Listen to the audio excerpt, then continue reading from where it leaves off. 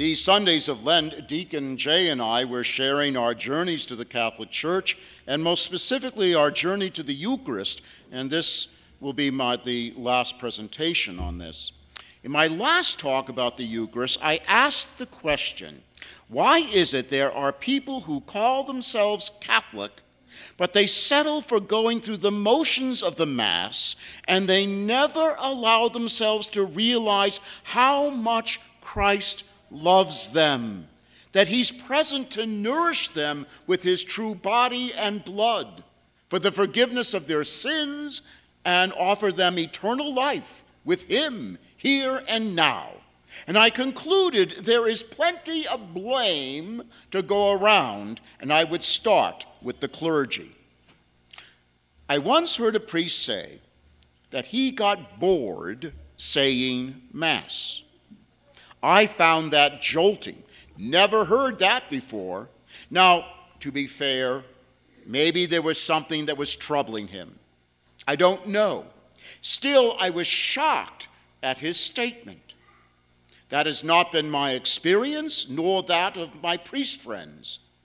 And I wondered what that priest thought about the Holy Mystery, how his attitude affected how he celebrated the Holy Mystery, and the impact that could have on his people. There are other concerning behaviors from the clergy. I've celebrated at Masses where priests and bishops just couldn't get through the Eucharistic prayers fast enough. At a retreat, a priest who has since passed bragged that he could say a daily Mass in 11 minutes flat, and a Sunday Mass in 19 minutes flat. Now, frankly, there were many of us who didn't think that was anything to brag about. I've known bishops who've rushed through the Mass at breakneck speed, but by God, they'll spend twice the time praying, thanking people and telling jokes after Mass than praying the Mass. And I've witnessed Masses celebrated by priests and bishops as if they were doing so begrudgingly, with no reverence, as pro forma rituals. And again, you just have to ask, what is the impact of such clerical behavior on the people? Now, lay people are not blameless. I recall one summer Sunday morning, I was at the door greeting folks as they arrived for Mass, and oh, Lord, please, may those days return soon. And a man came up the church steps, wearing gym shorts, a tank top, flip-flops, and he had a Sunday newspaper rolled up under his arm. And he asked me, is it okay if I come to Mass like this? Now, and I see our seminarian Seth Hostetler's here. Welcome, Seth. So listen carefully. Now, every priest who's been ordained more than 5 minutes knows he has just entered the no-win zone. Say, no, you really can't come to Mass like that. The liberals will howl and accuse you being judgmental, cold-hearted, insensitive to the poverty that person might be experiencing. Say, sure, come on in. And the conservatives will rip you to pieces. They will flog you with their rosaries for lowering the standards that contributes to the erosion of the faith. And often it seems that both these groups have the bishop on speed dial. And you just know that you're going to get a phone call on Monday morning from the Chancery office and be accused of poor pastoral judgment, no matter what you said. That's how it works. Remember that, Seth? Okay. Now, fortunately, I had a get-out-of-jail card. I told the man there was a wide variety of clean clothing in the church's basement. That's free, and he could help himself to whatever he wanted. He just kind of laughed. He thanked me. He said, oh, Father, that's okay. No. I'm just a tourist, and I simply want to be comfortable. I said, "Well then, sir, who are you encountering at Mass?" And he stared at me as if I just spoke Greek.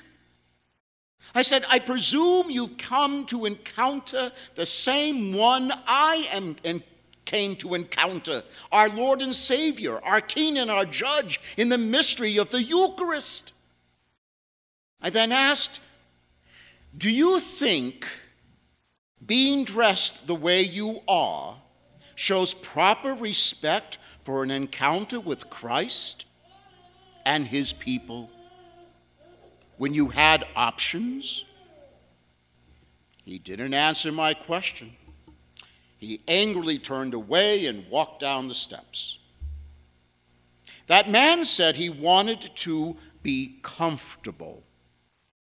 Okay, I will give my month's paycheck to anyone who can find it in the Bible that says, where God says, "Thou shalt be comfortable in worship."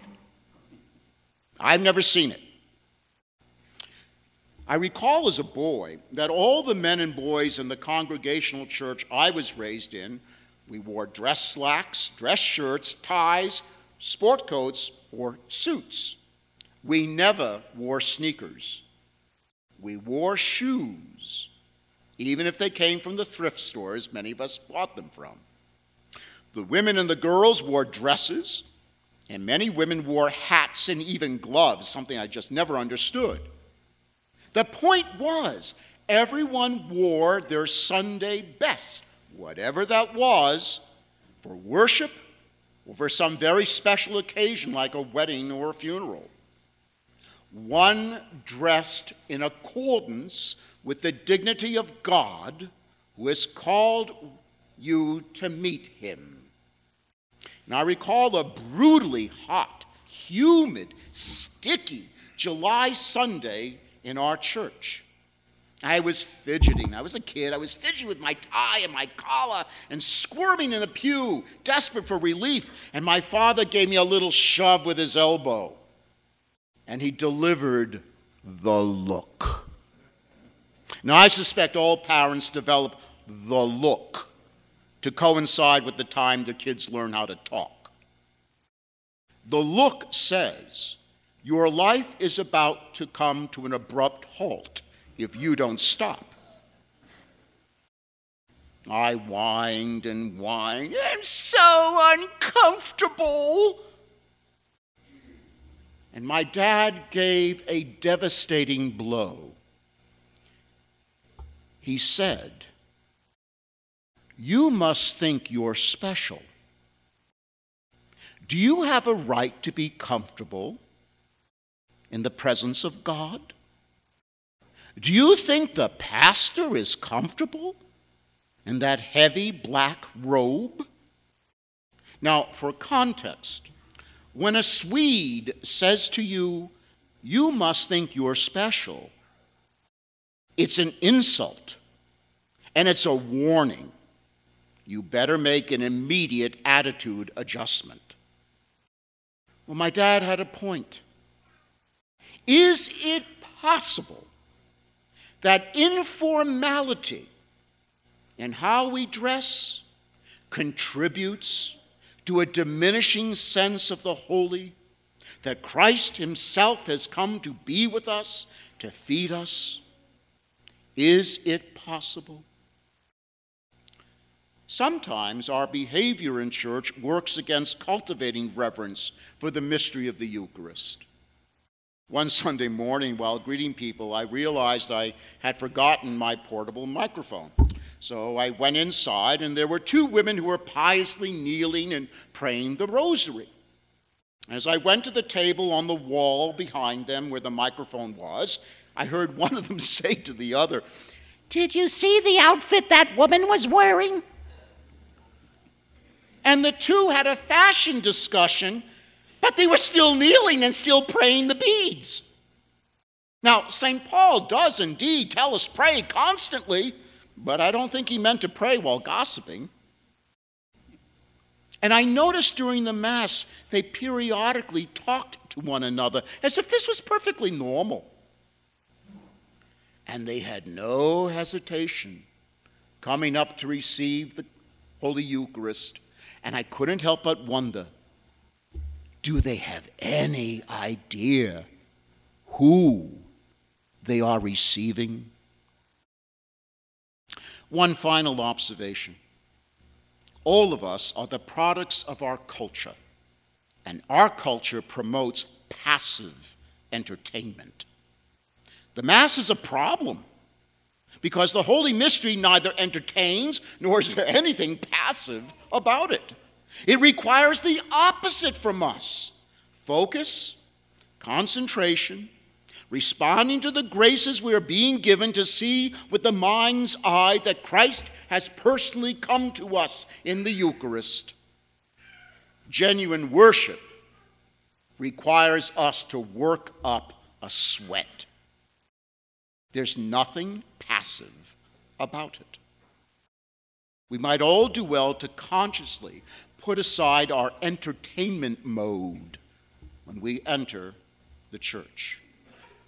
Now, I realize that some might have been hoping for some sort of profound theological solutions to restore respect for the Eucharist, but I have always found that simple changes that are within our ability, if done well and done consistently, yield much better and much more lasting results. So let the clergy be attentive to who they are graced by their ordination to make present to the people. Let bishops and priests offer the prayers of the Mass with decorum and reverence, so as to do honor to both the Holy Mystery and to the people. And let the people allow the reality that they've come to encounter and be encountered by Christ to guide their behavior. And let us all come to the Holy Mass, the divine liturgy, where eternity intersects with time for what it is, a gift celebrated in the world, but not of the world.